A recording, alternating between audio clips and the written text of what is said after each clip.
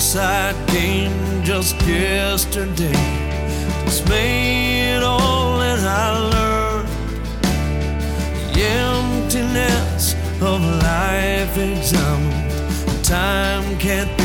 Hello out there, and welcome to another episode of Things I Learned While Learning Other Things. This is an attempt by me, Joe Morahan, and my brother JS to provide you with a series of interesting, informative, educational, and we hope enjoyable stories that will help you navigate through those high seas of life. Today we introduce The Trial of the Century. The Trial of the 20th Century, Part 4, Clarence Darrow Hired. And so it was that the stunned and shattered and wealthy business executives, the fathers of the two murder suspects, Nathan Leopold and Richard Loeb, retained America's most famous defense attorney of the era. It was an all-out effort against all odds to prevent their sons from a short date with the Hangman, which was surely the fate that awaited them should they be convicted. Especially so in light of their confessions, such a fate appeared inevitable. And that Loeb's father would die of a sudden heart attack within a few weeks of the conclusion of his son's trial might be seen as unsurprising, as nothing in life might possibly be worse, a more shocking catastrophe than for a father to wake up one day and learn that his brilliant teenage son was a calculating, cold-blooded, heartless, thrill-seeking murderer. Then perhaps to be the father and the mother who has just learned it was their teenage son that had been murdered by a brilliant, calculated, cold-blooded, heartless, thrill-seeking, murderous neighbor. A relative, no less. Your son, the victim of a senseless, brutal murder. I mean, it's just horrible. Loeb's father was, and he proved incapable of withstanding the shock, the pain, and the shame that attended to and just overwhelmed a man whom had learned his son had been culpable in and was capable of such an inconceivable, bestial atrocity as he was. It was all beyond what this father could endure. And as for the Franks family, their torment and suffering had to be exponentially worse. It's beyond understanding, incomprehensible. That much was certain. That they be forced to endure the trial of their sons' murderers, Leopold and Loeb, it would not be unlike the father of Ronald Goldman, who had been forced to endure the horror of O.J. Simpson's trial for the senseless murder of his son by O.J. Simpson 70 years later. And it was to America's most well-known, most highly regarded defense attorney in the 1920s, Clarence Darrow, that the families of Leopold and Loeb had turned to defend their sons in an indefensible situation. Darrow was an impassioned advocate of the interests of his clients, and he was known for his dramatic oratorical skills. Darrow for decades had persuaded judges, juries. Hell, he persuaded anybody fortunate enough to witness his dramatic, dynamic, spellbinding, cathartic courthouse orations. He would bring them to his point of view. And by the way, if you were to oppose Clarence Darrow in a courtroom, you better be prepared to bring your A game, as Tiger Woods so memorably would refer to it when he was talking to reporters whenever he had apparently failed or forgotten to bring to the course that day his A game. Because if you're opposing Clarence Darrow that day, it meant you really needed to have an A game to stand any chance whatsoever. And Clarence Darrow had been in a position that he could choose to take on only the toughest cases or the cases he found most intriguing or intellectually interesting or stimulating, or in which important or moral ethicals of which, he was a believer were at stake. He could take those kind of cases and those kind only. But when one does elect to take on the toughest, most intriguing, the most indefensible of cases, or the lost causes, as appeared Leopold and Loeb, one is bound to lose now and then. Three quarters of a century later, prosecutor turned author, best-selling author, by the way, Vincent Bugliosi, he may have been undefeated in murder trials as a prosecutor in L.A. County. I believe he had 103 trials and 103 convictions. But such a record is really the exception to the rule, that one might never lose. Or maybe, from a different perspective, it might be argued that Bugliosi ought to have gone to trial in far more cases, risk losing once in a while, push the envelope a bit further perhaps. Who knows? Maybe some murderers walked away when they shouldn't have because Bugliosi was, he didn't believe 100% in his case, or he didn't believe he had 100% chance of winning. In business, as a salesman, I made it a principle to adhere to a policy by which I'd maximize the chances that I would win in a public forum and lose, rarely, and if so, only in private. There was no sense in providing the competition with more reasons that they should feel confident. I just didn't think that was very productive for me. And in Clarence Darrow's world, all his cases, every one of them, were high-profile, newsworthy public affairs. And as such, he'd experienced the highs and lows associated with any defense counselor whom might very well have served as the model gladiator, that Teddy Roosevelt had in mind when he wrote his famous Man in the Arena speech, because all Clarence Darrow's cases were in the public eye. And Clarence Darrow agreed to take on the lead role in the defense of the defendants Leopold and Loeb in what would become known as the trial of the century. It was an absolutely lost cause, if there was ever a lost cause, because they had confessed to the crime. They'd given all the details of the crime. They were guilty of the crime. But he took the case because he was philosophically in opposition, morally, ethically, to the imposition of the death penalty, no matter the crime. Darrow did not believe in the morality of the state-ordered execution of a human being. The state-ordered taking of a life, no matter how heinous the nature of the offense. And Darrow would assume the Leopold and Loeb defense for this reason, and despite the fact he was now in his mid-60s, and he had suffered already some big-time public losses in other prominent cases in Chicago dating back 3 decades.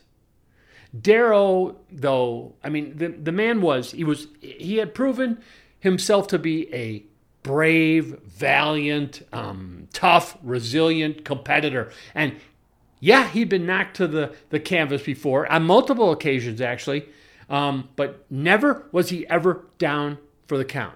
So let's go back 30 years. In 1893, remember the Leopold Loeb trial was 1924, but in 1893, Patrick Prendergast had been a small-time political operative in the Democratic Party. Okay, it's Chicago. In the Democratic Party, who supported the mayor's successful campaign for a 5th term as mayor of Chicago. And Prendergast became incensed, furiously pissed off, insanely so, when he had not been rewarded with a position, any appointed position, somewhere within the hierarchy of the administration of Mayor Carter Harrison, post his electoral victory as mayor for the 5th time. Grudge festering, Prendergast was not going to accept this slight lying down. No, he was not. And like Network's Howard Beale a century later, he was not going to take it any longer. No, he wasn't. And Prendergast held Mayor Carter Harrison personally responsible for this slight. He would make Harrison pay. And Prendergast decided he had no viable recourse but to resort to extreme measures, make Harrison a victim of a personal, extraordinary rendition to right this wrong. And after he'd do what he set out to do, he knew he wouldn't be winding up with a position within the city administration, true, but he'd make Harrison regret this demeaning snub because he would be dead. Chicago-style payback, that's for sure. Which meant Prendergast would do what he did, which was go to the mayor's home and shoot him in his own home.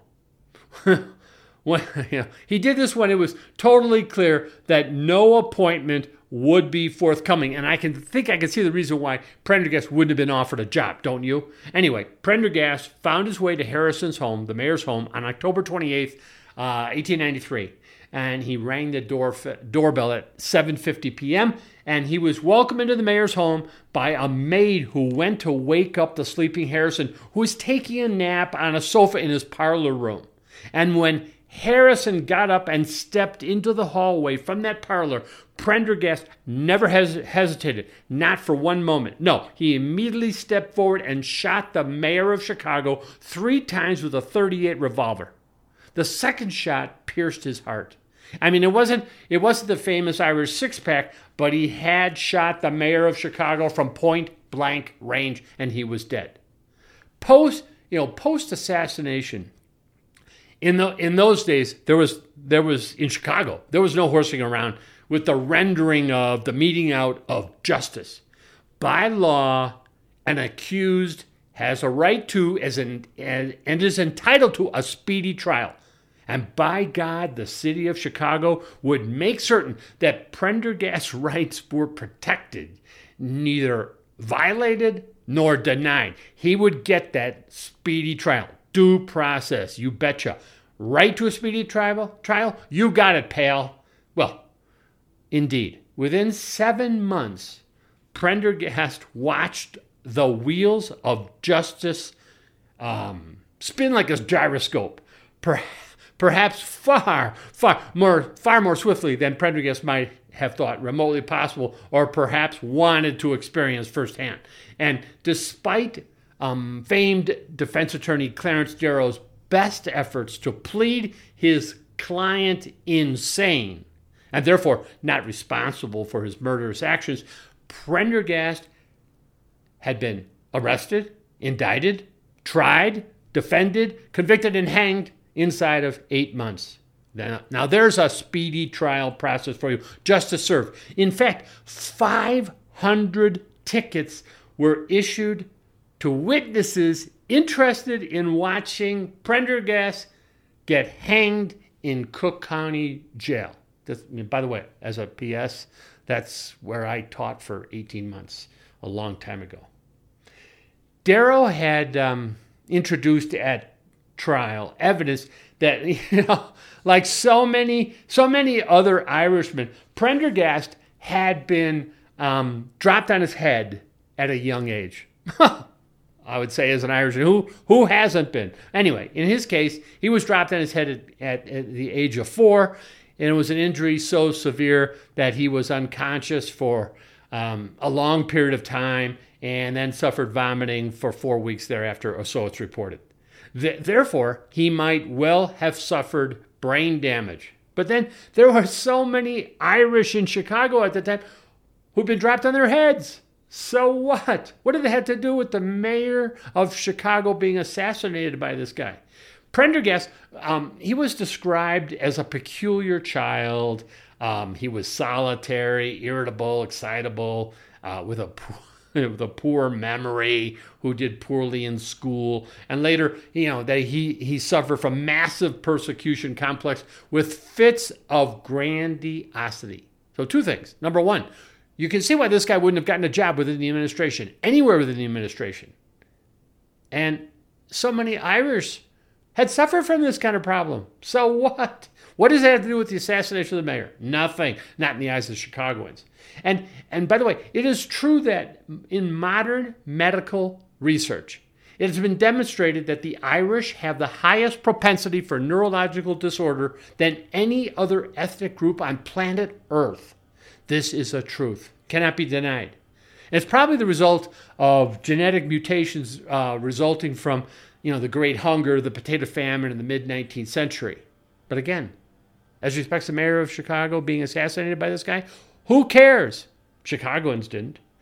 Sigmund Freud at that very time was already in the process of perfecting his personal observation that of all the ethnic groups on planet Earth, the Irish were the least likely to benefit from the practice of psychotherapy.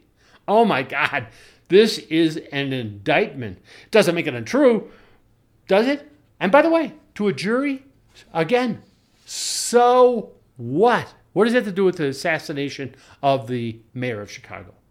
But this last Freudian argument was not yet an argument that Darrow could have relied upon to save his condemned client, because Freud hadn't yet published his theory about the essential nuttiness of the Irish and their innate ability to do anything about it.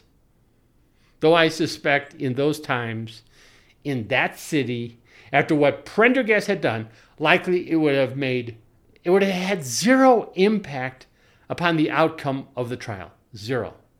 A hereditary victim of the potato famine who'd been dropped on his head. No way was the jury going to let this guy walk for these reasons, these excuses. It was just not going to happen. So Prendergast was going down. And he'd obtained the same level of mercy he displayed toward the late Mayor Harrison. Zero. None. Nada.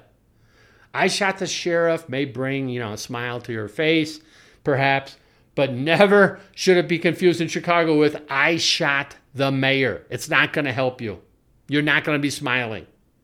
And in the case of the city of Chicago versus Prendergast, that crazy Irishman with an absolute closure of his case, a certainty that was later denied Bobby Fuller, whose murder case has yet to be resolved, Prendergast could rightfully claim that he had, in his terms, I fought the law and the law won.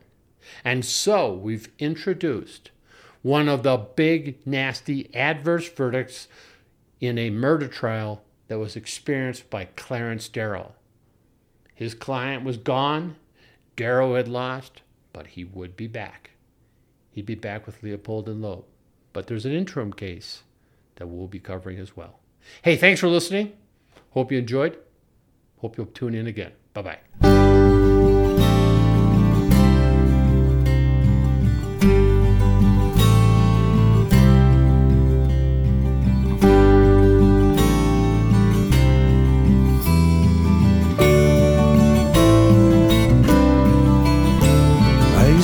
From the harbor, head out to the sea. Crystal blue water surrounding me. Tap to the wind, taste the sea breeze. Tropical heaven on the coral sea. A little more rum, I think of my wife. What did I do? Have I ruined my life? Tell her I've changed, become a new man. I promise I will, and I know that I can. When did the skies change? When did they turn black? How am I ever gonna get myself back? The sea's now boiling and I'm getting cold. I've lost my sails, got to find a way home. Alone in my boat, I think of my wife. I'm lost and adrift on the high seas of life.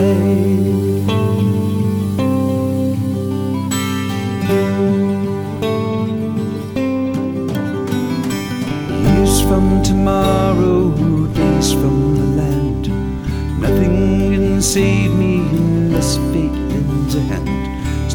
it is worse and I have no control. The wind and the waves are taking their toll. I look to the stars, there's none I can see. I'm afraid fate, she has answered me. Only moments my story will end. And there was a story I wanted to send. Oh, how I dream for the calm of the sea. A beautiful face smiling back at me. The sea is boiling and I'm getting cold. I've lost my sails, got to find a way home. When did the skies change? When did they turn black? How am I ever gonna get myself back? Alone in my boat, I think of my wife. I'm lost in adrift on the high seas of life. When did the skies change? When did they turn black? How am I ever gonna get myself back? Alone in my boat, I think of my wife. I'm lost in adrift on the high seas.